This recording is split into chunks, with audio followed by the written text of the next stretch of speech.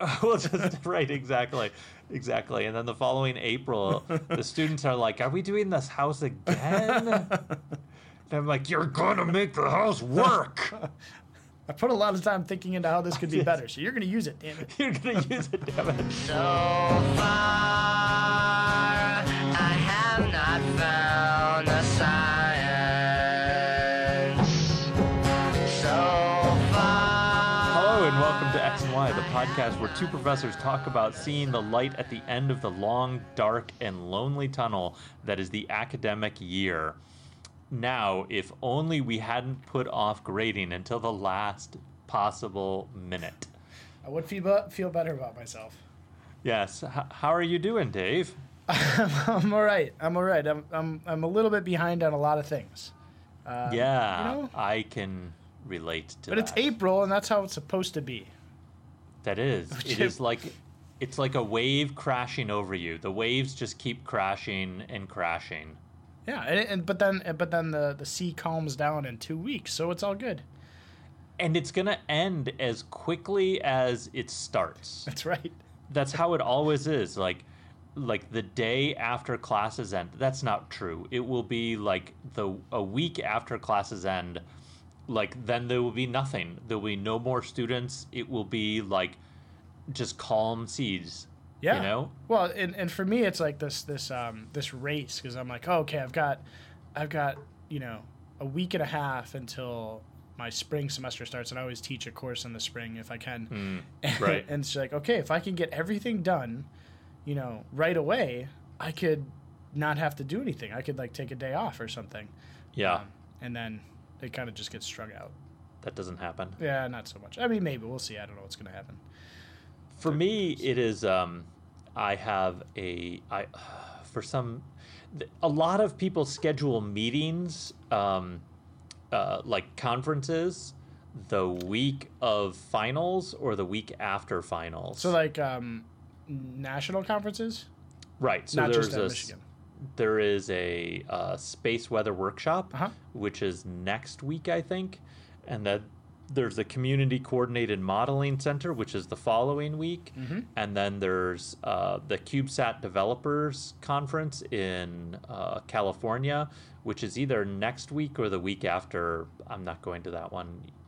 And so I could be traveling like continuously starting next week. And like, I don't want to do that. No. But I have to go to at least one of these meetings. Sure. So I chose the... Community Coordinated Modeling Center workshop, which is in Washington, D.C. this year. Mm-hmm. So it's really quick trip or quick flight out. And like I scheduled my flight because I thought, okay, this is the week after finals. And so there's nothing going on that week, right? Should be nothing going on. And I'm missing 2 honors events that week because of this. Like they just... Wait. Your honors events are after the semester? Yes. So we're doing one event on Monday, which is like a party to celebrate the end of the semester. Is this like for who? For for faculty, staff, and teaching staff. So no students? There'll be like all of the students who are... student, not counselors. What are they? Student advisors. Okay. So there are like 5 of those students who would be involved also. Okay. And then there is like the day before graduation, I think, or 2 days before graduation, we do what we call an honors tea, which is where we basically have all the honor students who are graduating can bring their parents and family and stuff, and we have this big event where everybody gets a mug, and when you say it like that, everybody gets a mug. Everybody gets a mug. No, I mean it's a big event because everybody dresses up nice, and it's sort of a formal like congratulations. You don't get any acknowledgement actually at commencement. Mm-hmm. So this is like to tip our hats to the honor students and to give them a shindig and everything. And every year I miss it because like there's always a meeting scheduled during that week. I am not a huge fan of the patting the backs of other, like self back patting sort of thing. Yes. I imagine you are much the same. So it would surprise me a Yes. bit if you're terribly broken up about missing honors tea. Although to be sure, we have our honors event today, and I do look forward to that. I enjoy it. I enjoy it a lot because it's nice to see the students and recognize the students. But again, it kind of wars with my general self patting of the back. All right, so two things about that. The first is I completely agree with you about patting on the back, and we should talk about awards. Like, I have a lot of things to say about awards. But the second thing is that these students like have done a huge amount of extra work.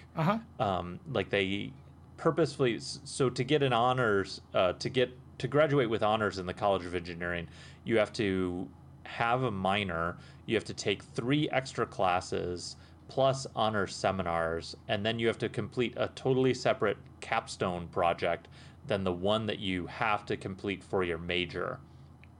Yeah. So it's a huge amount of work, and really like they've been it's a small enough crew that they've all gotten to know each other. Right. So it's sort of like a celebration of each other and like a good saying goodbye and all that stuff.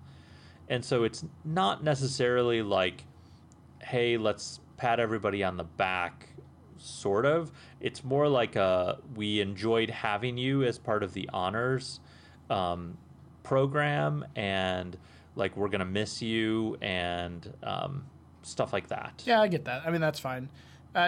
We at the one of the things that we do at the honors event is recognize we have tutors. And they tutor for free. They don't get paid, and it's part of the Society of Physics students. Yeah. And it's nice to have them come up and like I give them a small gift, and it lasts. It's like a minute where they come up and good job. It's pretty quick. For the seniors every year, I take them out to the corner brewery and buy them a small meal and a pint or two, and that's kind of the way to say, hey, we're gonna miss you, thanks for hanging out and all that stuff. Which I'm more of a fan of that than the honors event type thing, but I see what you're saying. I think that's good. Right. I think that the intention is that it's supposed to be more of your second type of thing. Yeah. Except we have like 60 students, so we can't really go to the corner brewery. And no, you got to do it at Zingerman's. You got to check out Zingerman's events on 4th. It'd be a real nice time. Sure, it'd be cheap too. Right. Do you know how much? Like our budget is only like $5 for these events. Yeah. That's why we have tea. Cheaper than coffee. You can get some good tea out there. Oh yeah, that's very expensive good tea. I think the honors thing is interesting though, because Eastern, and I'm sure Michigan does as well, has like faculty and staff awards that they hand out every year, and like it's supposed to be a big hairy deal, and like to get this award, it's like the best thing you can do. And but over the last several years, people in the provost office are like, listen, not enough people are showing up. It's like the people that win the award and their friends and family, and then that's it. And we need more people. And I haven't really said anything, but to me it seems like I feel like the younger generation just, like that we're just doing our job. Like, thank you for the recognition. Give me a gift certificate when you walk down the hall one day. We don't need a big event. We don't need to go sit and listen to people talk for 2 hours. I don't know. It's just, I think that's how a lot of people think. It seems to be a generational thing to me.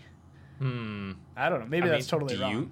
Do you feel that way? Do you feel like awards are sort of pointless, or do you feel like that they are really good recognition and stuff? I think that they're pretty pointless. I mean, I think it's fine to have them, but I just don't make it. Doesn't have to be. I don't know. It doesn't have to be a big deal.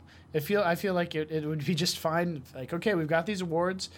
They've been voted on. Here they are. They've been awarded, but there's no like ceremony. It's like everybody gets an email, or there's like a press release in EMU Today or something. Is more than sufficient. To me, it's just like, if you want to have it, fine, whatever. It's nice because the people that win get they get some money or something.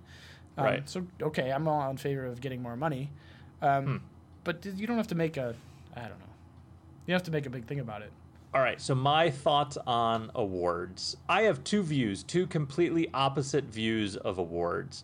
I am definitely in the camp of what's the point? Like, I am doing my job. Yeah. I'm doing my job well. I am adequately compensated for my job. And so, like, thank you for paying me. And, you know, it would be nice if, like, at faculty meetings, like, we all... you know, maybe the department chair should stand up and recognize you for like doing something interesting and saying like, oh, look, Ridley did something interesting and let's all recognize that he did something interesting. That would be perfectly fine with me. And actually we should be doing more of that, I think, because the awards are more hit or miss, you know, like you actually have to do a lot of work to nominate somebody for an I was going to award. say the exact same thing. I'm like, I could name a bunch of people, but I'm way too lazy to actually go through the nomination process and write Right. letters and things. Like, not going to happen. Yeah. I mean, the cost-benefit analysis of that is not great. Well, it kind of makes us jerks because, you know, Exactly. we have That's colleagues exactly. like, well, you're great, but I'm not going to write this letter because, you know. Because we don't have time because we're doing our job. We're doing our job. That's right. But then at the same time, part of our job is actually doing these nominations. It just seems like... I never saw that in my contract. Well, so for us, like 40% is supposed to be research, 40% is okay. education, and 20% is service. Service includes nominating your fellow people for awards and stuff. Yeah. Yeah. All right. Whatever. Yeah. So I feel exactly the same way. And when somebody nominates me for an award, I'm like, oh my God, I really hope that you don't have to do a lot of work for this. Yes. Because I just feel guilty now. Yeah. I feel horrible. And Yeah. like if I don't win the award, then I'm like, oh my God, you've just wasted all of that time on some stupid thing. And now I just feel like crap. I don't necessarily feel like crap because I didn't win the award. I feel like crap because somebody spent a lot of time doing something for me and got nothing out of it. Well, but even if you won the award, they're still not going to get anything out of it. They're still not going to get right. They should get half the money. Like you should split the pot. Then people would do the nominations. That's actually a fantastic idea. I wonder if you could motivate people to do a lot more nominations if you split the pot. Yeah, but then, so part of the service is also sitting on the damn committee that has to review the nominations and choose somebody. So now Ooh. you've just made their life absolutely miserable. Because they have now 400 times more people nominated. Exactly. Yeah. And so, and Eastern, these aren't really, I mean, they're kind of awards.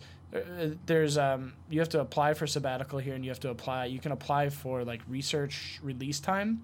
And those are called FRS, Faculty Research Fellowships. And this year, I was told that there was something like 100 faculty research fellowship applications and then another 40 sabbatical applications. There's a committee that has to review all of that crap. Yeah. Like, that is a ton of work, and it's just, you know, like reading all these proposals. Yeah. Most of which, I mean, face it, you're not interested in because it's completely different than anything you do. Right. And you have no ability to really evaluate them objectively. Right. I mean, you have to. So they're meant to be written towards a really general audience, and so suffice it to say, I don't sit on that committee. Right. Yeah, I did at the beginning. For my first 2 years, I was on that committee. I was the chair of our awards committee for 1 year, and I was like, "You have to take me off of this. You have to take me off of this committee." Like I will sit on any other committee in the entire department, but I will not sit on the awards committee, which is really sad. Yeah. No, but But I mean, I value the curriculum a lot more than awards. Right. Well, I guess that's why it's good that there are people that have different interests, because there are people that think awards are important. Yes. And therefore they happen. All right, so let me mention the opposite thing that I think about awards. So, in a marriage, Oh man, yes, this is scary. Yeah, in a marriage, you cannot just assume that your partner understands that they have their responsibilities and you have your responsibilities. You actually have to acknowledge with words that they are, doing a great job and they are a loving spouse and like you value them. And so I think of awards in sort of the same way that you need to, like, if you want to keep people happy in their job, and I'm not saying that marriage is a job, but let's be real. Let's be real, folks. We all know it is. at least for my spouse, marriage is a job. One with very little reward.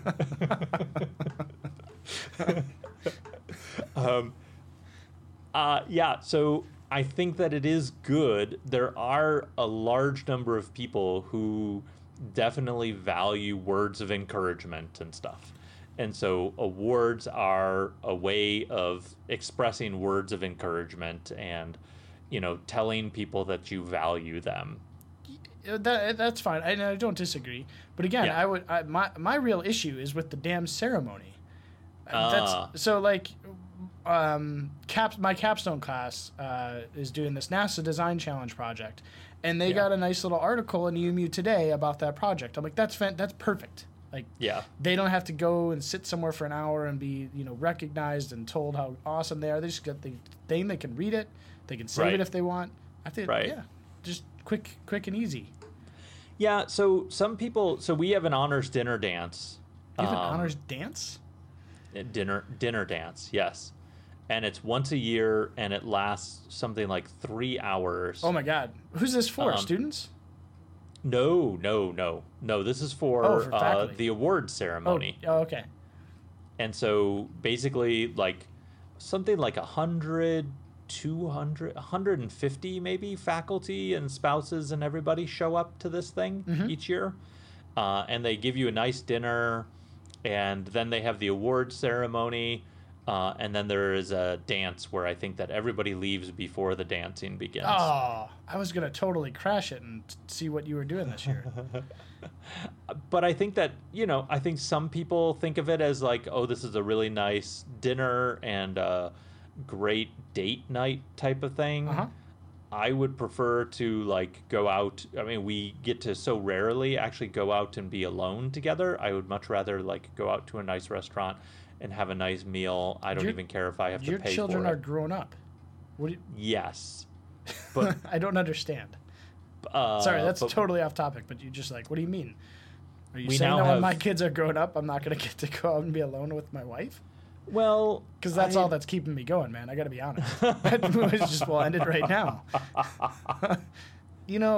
I appreciate the fact that you are where you're at in your life and very successful at a very prestigious university, because I can look at this and say, okay, note, Pulowski, in 10 years, we're going to avoid what he's doing. Let's just watch what Aaron's doing and just not do that. Take the turn, like 6 years ago and go off to the left instead of to the right. That's right. I have this nice buffer.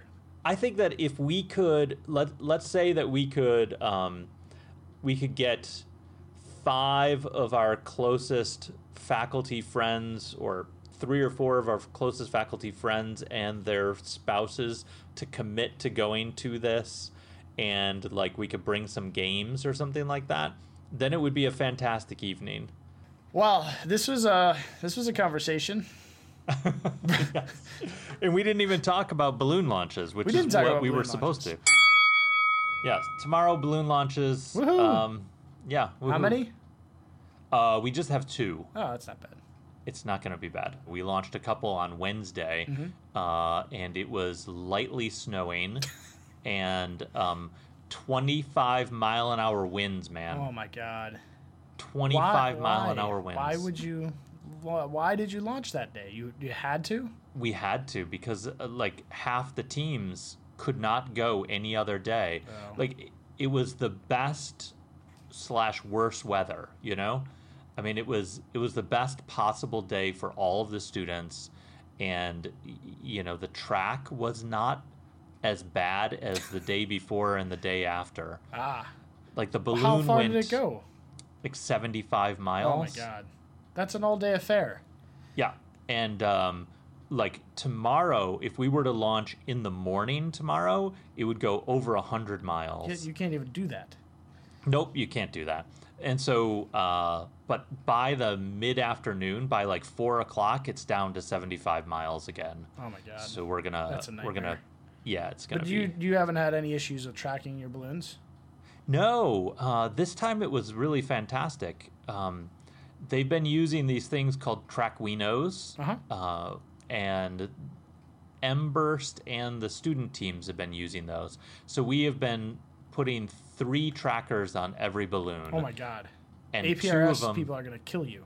I know. And we had 2 balloons in the air, so we had 6 trackers all going crazy.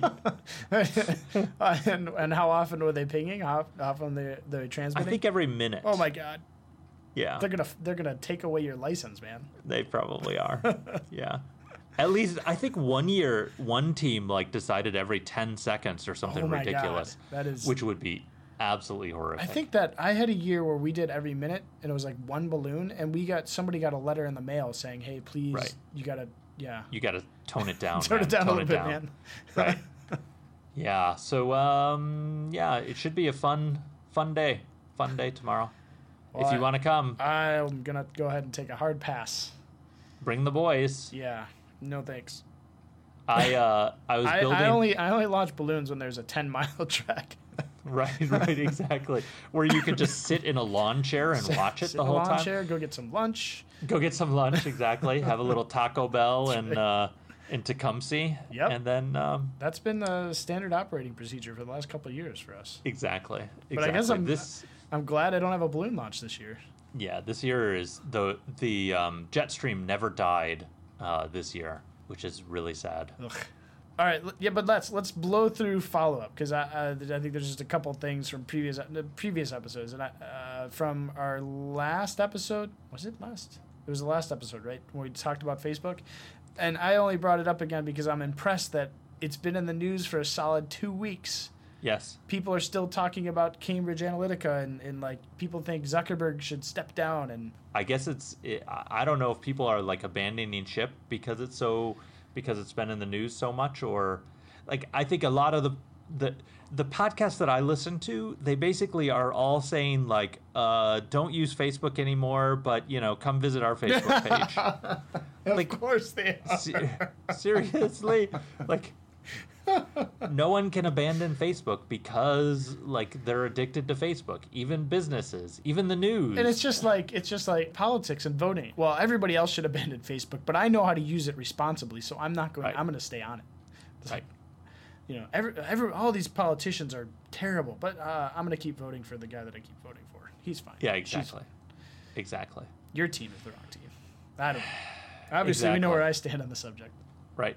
Right. Everybody abandon Facebook, but come to the X and Y Facebook page, the non-existent X and Y Facebook page. Somebody out there could start our Facebook page for us, and then also curate it. That'd be great. And then we should just leave it totally abandoned, like everything should be on Facebook. That's right. Abandon all hope, ye who enter Facebook, and privacy. And abandon all privacy, ye who enter Facebook. Exactly. That's their new motto. There was some discussion on this about like, we need to make sure that everybody explicitly like understands their privacy rights and everything. I'm like, you have no privacy rights on Facebook. You signed that away. I'm pretty sure when you click the button that says you've read the thing that you've not read. Right. Now, I haven't read it, but I'm not on Facebook, right. So I didn't have to. If you want privacy, don't go on Facebook. Yeah, I think that's true. I'm checking Facebook to see if we posted this already. All right. Also, in follow up, we talked about Rocket Lab a few weeks ago, and I just wanted to point out to people that might be interested in rocket science. It seems like it's likely, given our listenership. The CEO Peter Beck, is he the CEO? Yes. He did an AMA, Ask Me Anything on Reddit, just I think yesterday. Which the top questions on that AMA, as I was looking through this, almost exclusively high level detail on like rockets and the materials that they use and like stuff that I had no idea what the hell they're even asking. It seemed like a bunch of engineers from SpaceX got on and like, hey, how are you doing this? Why'd you do it this way? I was like, oh my God, people are smart. There are smart people in the world that are just random internet users. Right. I was really pretty surprised. Did anybody ask about the Humanity Star? I didn't get that far. I didn't read the whole thing. They may have. Somebody mentioned it, but not in the context that I wanted to know, which was, why the hell did you feel like you had to do this, you egotistical jackass? But no, I didn't see anything about that. I mean, there's a beautiful blog post on why the Humanity Star is not a complete waste of time. Written not by the CEO, Peter Beck, though. No, it was not written by Peter Beck. There were some people asking about like, hey, are you going to scale up and, try to challenge the other guys out there? And he's like, no, why would we do that? We have this. It works. We're going to make money. So, yep. Yeah. Keep it small. Yeah. Sounds like a good plan. That's awesome. And he's shooting rockets like directly at the United States, right? Directly at the United States from the United States? No, doesn't he launch from New Zealand? Oh, that's right. Yeah, that's where Launchpad 1 is. That's right. Right. So he's like aiming. If he does polar orbits, he's launching them directly at the United States. Shh, don't tell anybody that. It's gonna get us in trouble. I think that he got special permission. I would imagine there would have had to have been some permission. Right. Somebody was asking about I forget the question. It had to do with permission to do different launches and whether or not he got them, and they made reference to the FCC. I was pretty sure that was not the correct agency. Although it could be. Who the hell knows?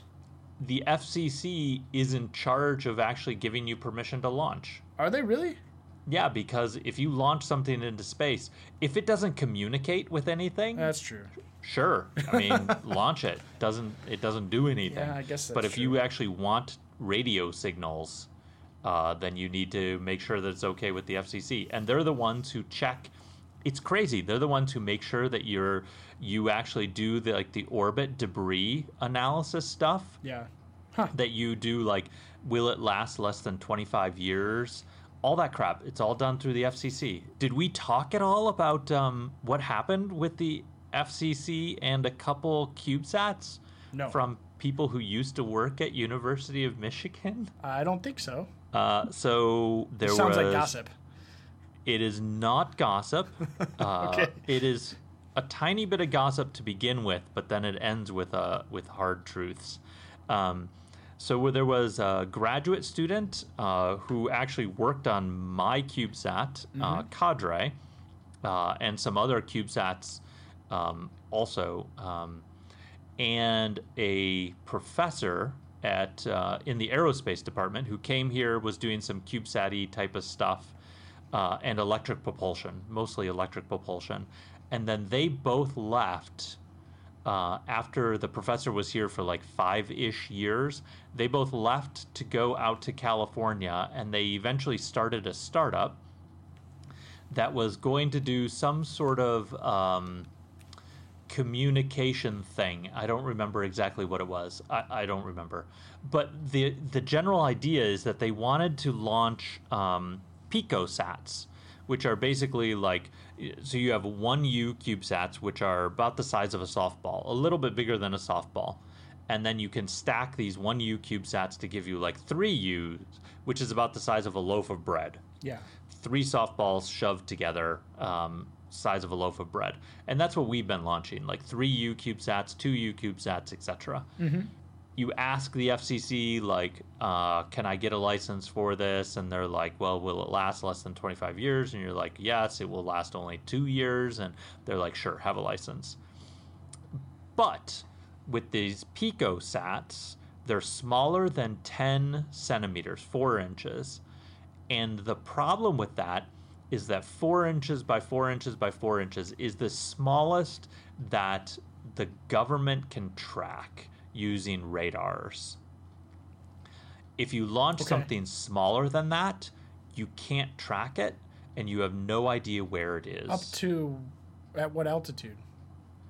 Any altitude. You can't track it with using radar. Okay.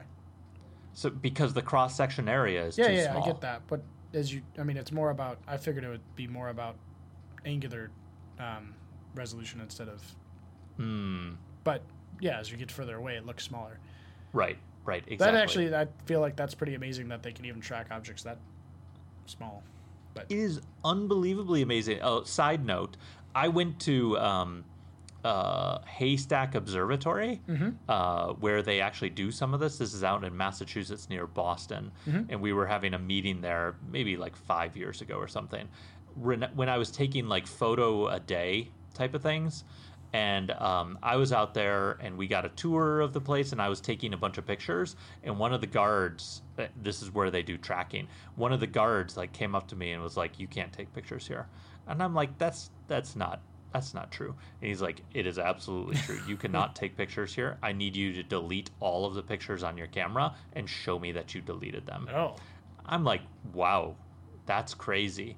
And they're because I have been told that they can actually see, like, when they look at a satellite, like a medium-sized satellite, they can tell what direction the satellite is pointed and everything because the resolution is so good. Yeah. Like, they can see the spin rate of the satellite from Doppler shifts and stuff. Yep. Like, it's insane. Well, that is insane. But then we also have the opposite, right? Where we have satellites in orbit that can look down and, Very you can true. see my license plate if you go on Google Maps. That is scary. Maybe, yeah. Yes. Yeah. So anyways, these two people went off. They formed a company, a communications company that's supposed to like revolutionize how we communicate and blah, blah, blah. They wanted to do pico satellites, less than 4 inches by 4 inches.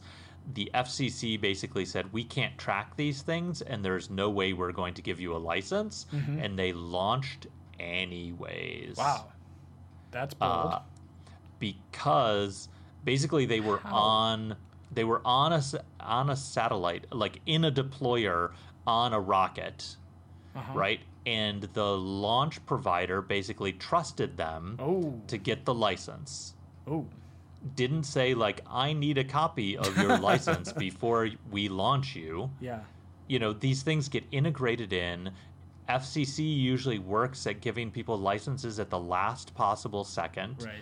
And they basically said, trust us, we have a license. They launched, they started communicating. The FCC was like, WTF. And they're like, well, blah, blah, blah. And the FCC was like, okay, all right, if that's how you want to play it, your next few satellites, we revoke your license. And your company is basically destroyed. Right, because you no longer have a business. Yeah. You cannot communicate using these satellites anymore. And they're basically done. Yeah.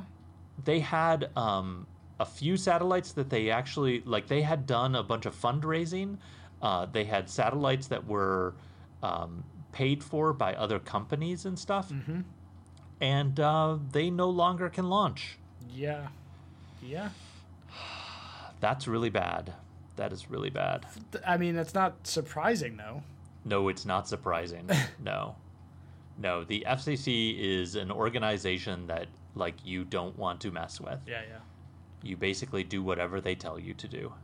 So, along those lines, when you launched your balloons on Wednesday, was it 50% clear? Shut up. I was just checking. I mean, you said it was snowing, because I'm sure there's spotty clouds. There were actually spotty clouds. But, I mean, the FAA, so it's totally different than the FCC. It's the FAA. Yeah. And as long as you're under 12 pounds, then you can pretty much do whatever you want. That is the rumor. It's not the rumor. It is actually. No, I don't like. It's not. I don't think it's described very well in that document. I agree that it is not described well in the document. The FAR 101 regulations, it is not described well. But after years and years and years of calling in and saying, like, we are doing a balloon launch and our payload is 9 pounds and we're going to follow this trajectory, and them saying, we don't care. That's insane, because I call in and they say, okay, give us your information. Yeah. They don't tell. They have told us, but not every time. It's so. Yeah, it is really insane. It's like the left hand not talking to the right hand. You know, it's whoever you get on that particular day, if they actually care or not. That's true. But, you know, I mean, the thought is that under 12 pounds, you're not going to bring an airliner down. Hopefully.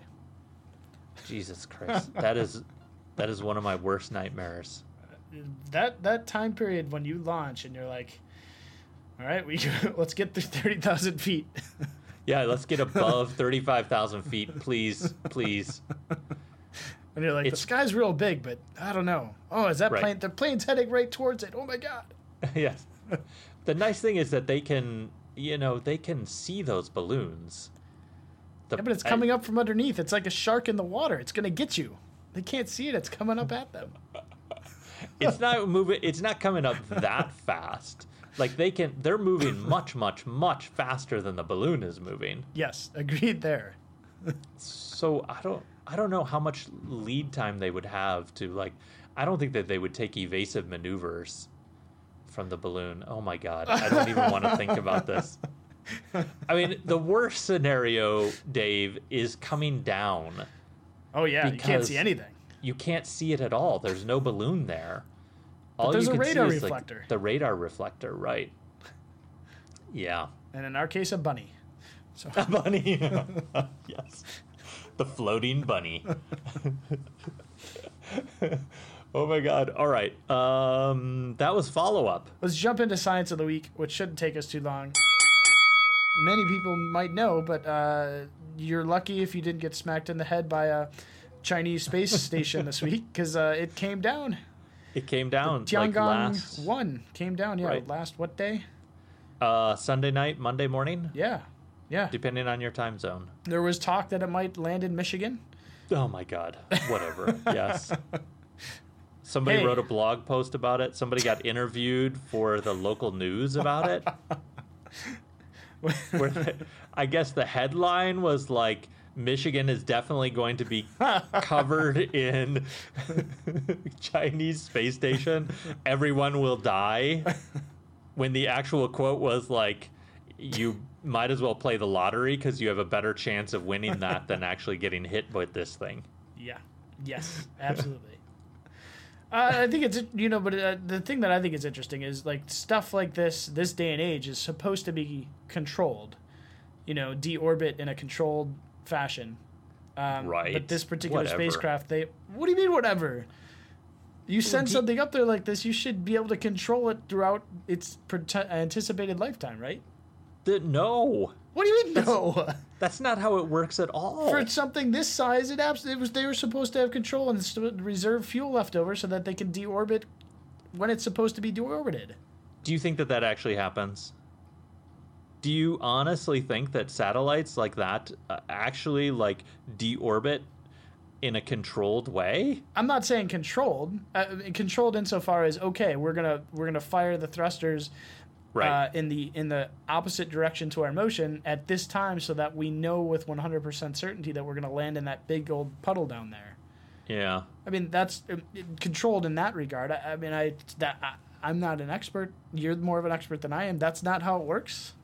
I think that in practical terms, that is not how it ends up working. So when the International Space Station eventually deorbits, oh God, that's going to be we're cross hoping, your fingers. Yeah, I mean, I understand the percentages, but it's not 1,000 to 1. I mean, there's not that little land.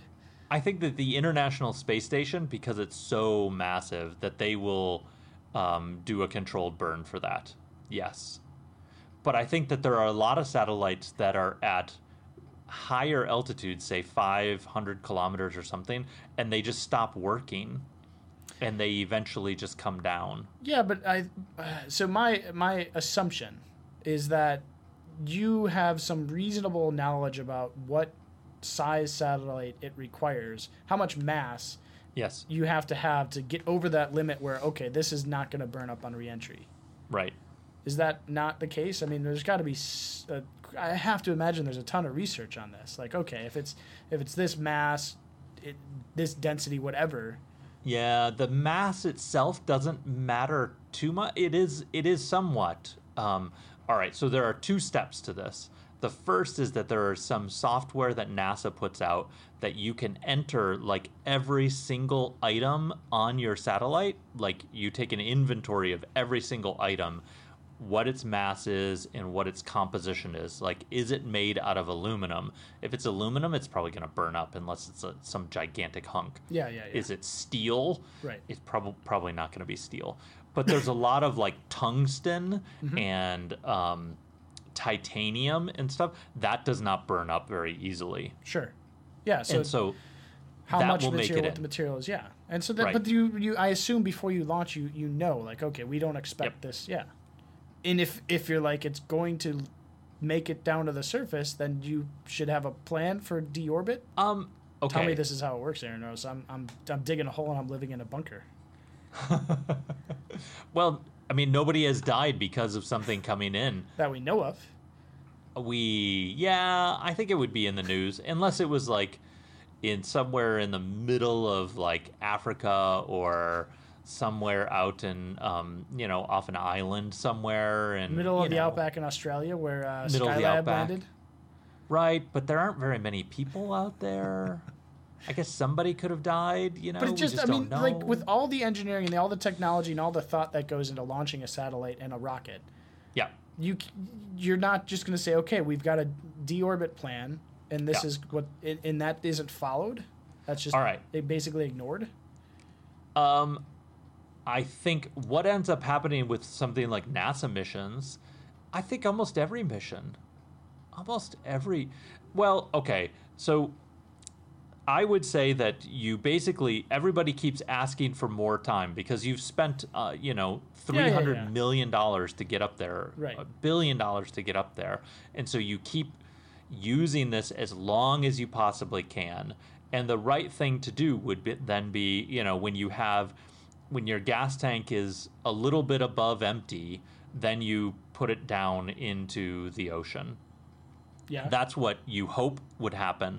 But then what ends up happening is that your satellite is 10 years old and, you get single event upsets and something goes wrong with your satellite. And before you have that chance to bring it down, like all of a sudden it no longer communicates anymore. So that happens. Yeah, I'm sure that happens. Like the UR satellite was a perfect example. I don't know why it stopped working, but it stopped working. It's the size of a school bus.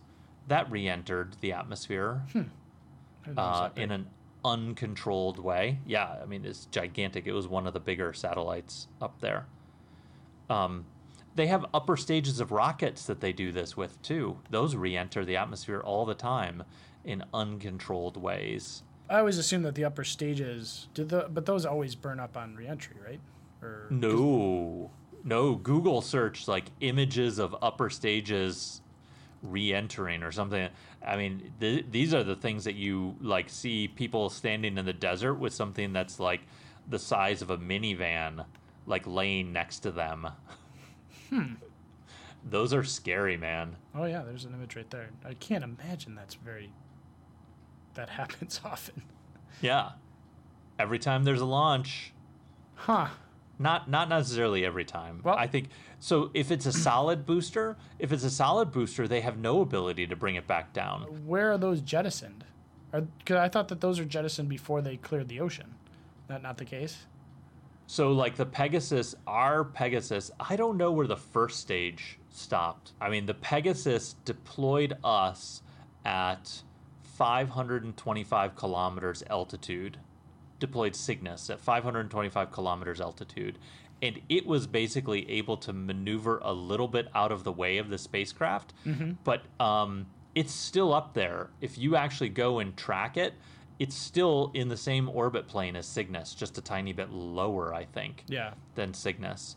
And so, like, it's going to completely come into the atmosphere uncontrolled. Yes. And burn up on re-entry. That has to be the expectation, though. I know that there are examples of things landing on the ground, but I can't. I don't know. I'm gritting my teeth right now because yes, you believe that it should re-enter with and burn up. That's definitely what's going to happen, Dave. I mean, I totally understand that it's extremely unlikely that it lands on land if it doesn't if it survives re-entry. Yep. And then even more extremely unlikely that it lands near a person. Right. But 0.6% of the land mass on Earth is covered with man-made stuff. Concrete and blah, blah, blah. Is covered with garbage? That could be. Then it's up to 4%. All right.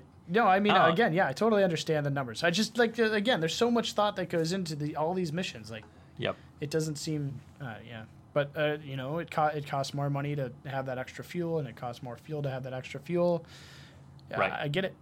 But, like a Pegasus is a solid rocket booster, and so they can't restart the engine. Like, once it's burned out, it's burned out. So then you would have to add, like, a liquid-fueled portion. Yeah, I mean, that is much more complicated. Much more complicated. And so they play the odds. Yeah. They roll the dice. Well, except that it's a 15 million sided dice, and it has to just turn up one, So you said the Pegasus ejected you at what altitude? 525. Wow, I didn't know they went up that high. Yeah, if you don't have very much mass, it can go up that high. And we had 200 and some odd kilograms, 240 kilograms, something like that. So it's pretty small. Well, that's going to be up there for a long time. It's going to be up there for like 8 years or so. Yeah. Yep. By that time, we'll all be dead. We won't have to worry about the re-entry. Trump will be at the end of his second term. On that note, the trade war with China will have escalated into nuclear. All right. On that note, my time is running short, so let's move on to recommendations before we have a sign off. Yes, you do your recommendation, and I will think of a recommendation. Okay. I don't think I've recommended this yet. I'm getting a little fuzzy, but I recently read the second book in the Arc of the Scythe series that we talked about before. Oh, yeah. The book's called The Thunderhead, and I enjoyed this book because it focuses more on, if you remember the book, the Thunderhead was like this AI type thing that kind of oversaw all of civilization, except for the Scythes, the people that go around killing the people to control the population. Yes. And so there's kind of a little bit more insight into the thought patterns of the AI. Yeah. Which raised interesting questions that we tend to talk about on this podcast. Huh. And so it got into that a little bit and made me think a little bit about, what are the dangers of AI and that sort of thing. Yeah, interesting book. I think it was more of it was a little bit of a, what's the word?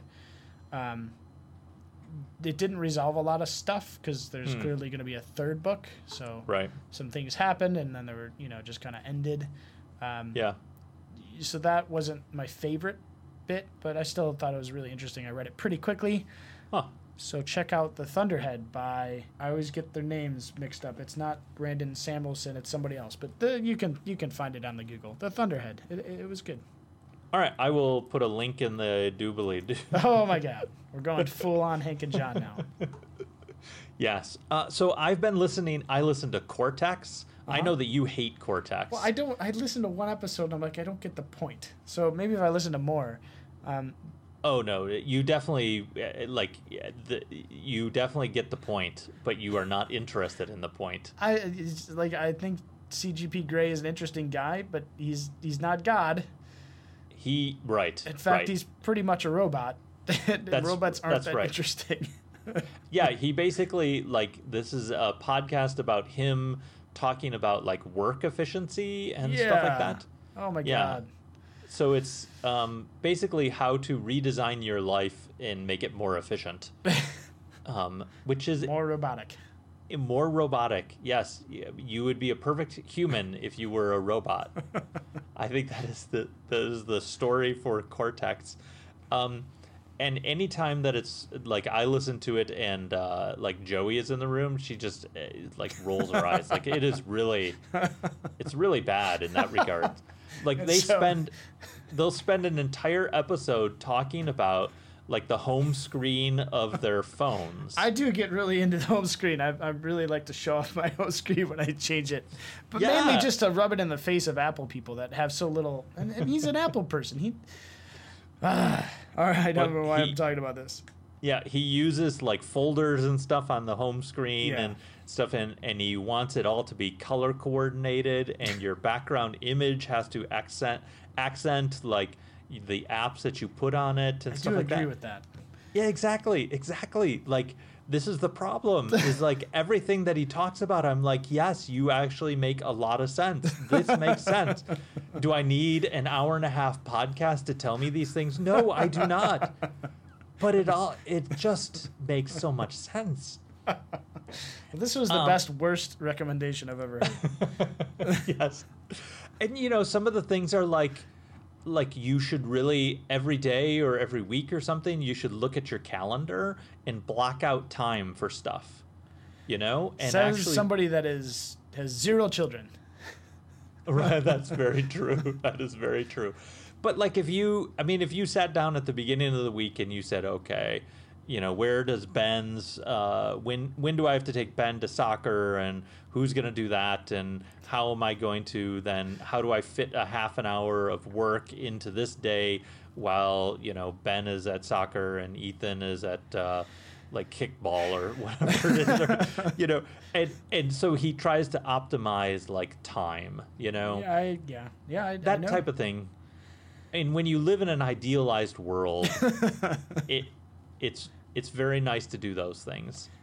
So, you know, I think it's important for a guy like him, like that, who is 100% dependent on his own scheduling, right? Yes. Like, you know, it's just he runs his own, but most normal humans, yes. Like I teach class and, you know, I've got schedule. Yes. Yeah. I don't know. But anyway, fair enough. You're allowed to enjoy the podcast and recommend it. Enjoy is a very strong word. But recommend it nonetheless. Recommend it, yes. If you want to learn something about managing time and efficiency and all sorts of stuff, check out Cortex. Cortex, interesting. All right, fair enough. Yeah. You should probably also like Hello Internet too. Well, I'm saving that one. No, I'm just saying that like I feel like it's a prerequisite. It is a prerequisite, yes. If you don't listen to Hello Internet, you have to listen to Hello Internet. All right, well, you can recommend that some other time. Yes. Forget what I said about Hello Internet. Just make sure that you listen to it. Now. Pause now. Exactly. All right, man. I gotta go to a meeting. All right. Why don't you? Do you want to take us out, or do you want me to take us out? The closeout. Yeah. It's been great podcasting. We'd like to thank the University of Michigan, the Eastern Michigan University, the National Science Foundation for helping make this podcast conversation and set of very serious recommendations possible. We'd certainly like to thank Kenny Carlson for his fine work doing the editing for this podcast, because neither you or I would do it, that's for sure. Definitely. And if you'd like to talk, we've had a little bit of action on the Reddit. It's always fun to hear people asking questions and getting into dialogue. I would probably spend my whole day having discussions there and thus be a much worse professor for it. But it's fun to hear feedback. We've gotten some emails. We've gotten some Reddit comments. It's great. It's great. It's crazy. It's exploding. Oh, yeah. It really is. We must be up to like 7 listeners now. At least. But Almost anyway, doubled. You can find those things at Reddit/r/X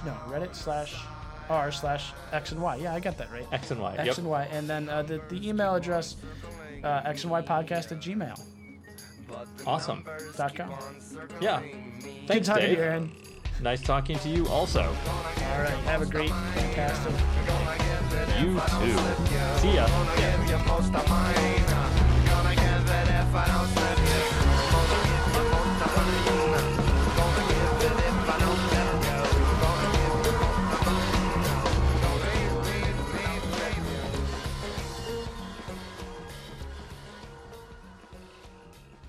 I'm sorry, Dave.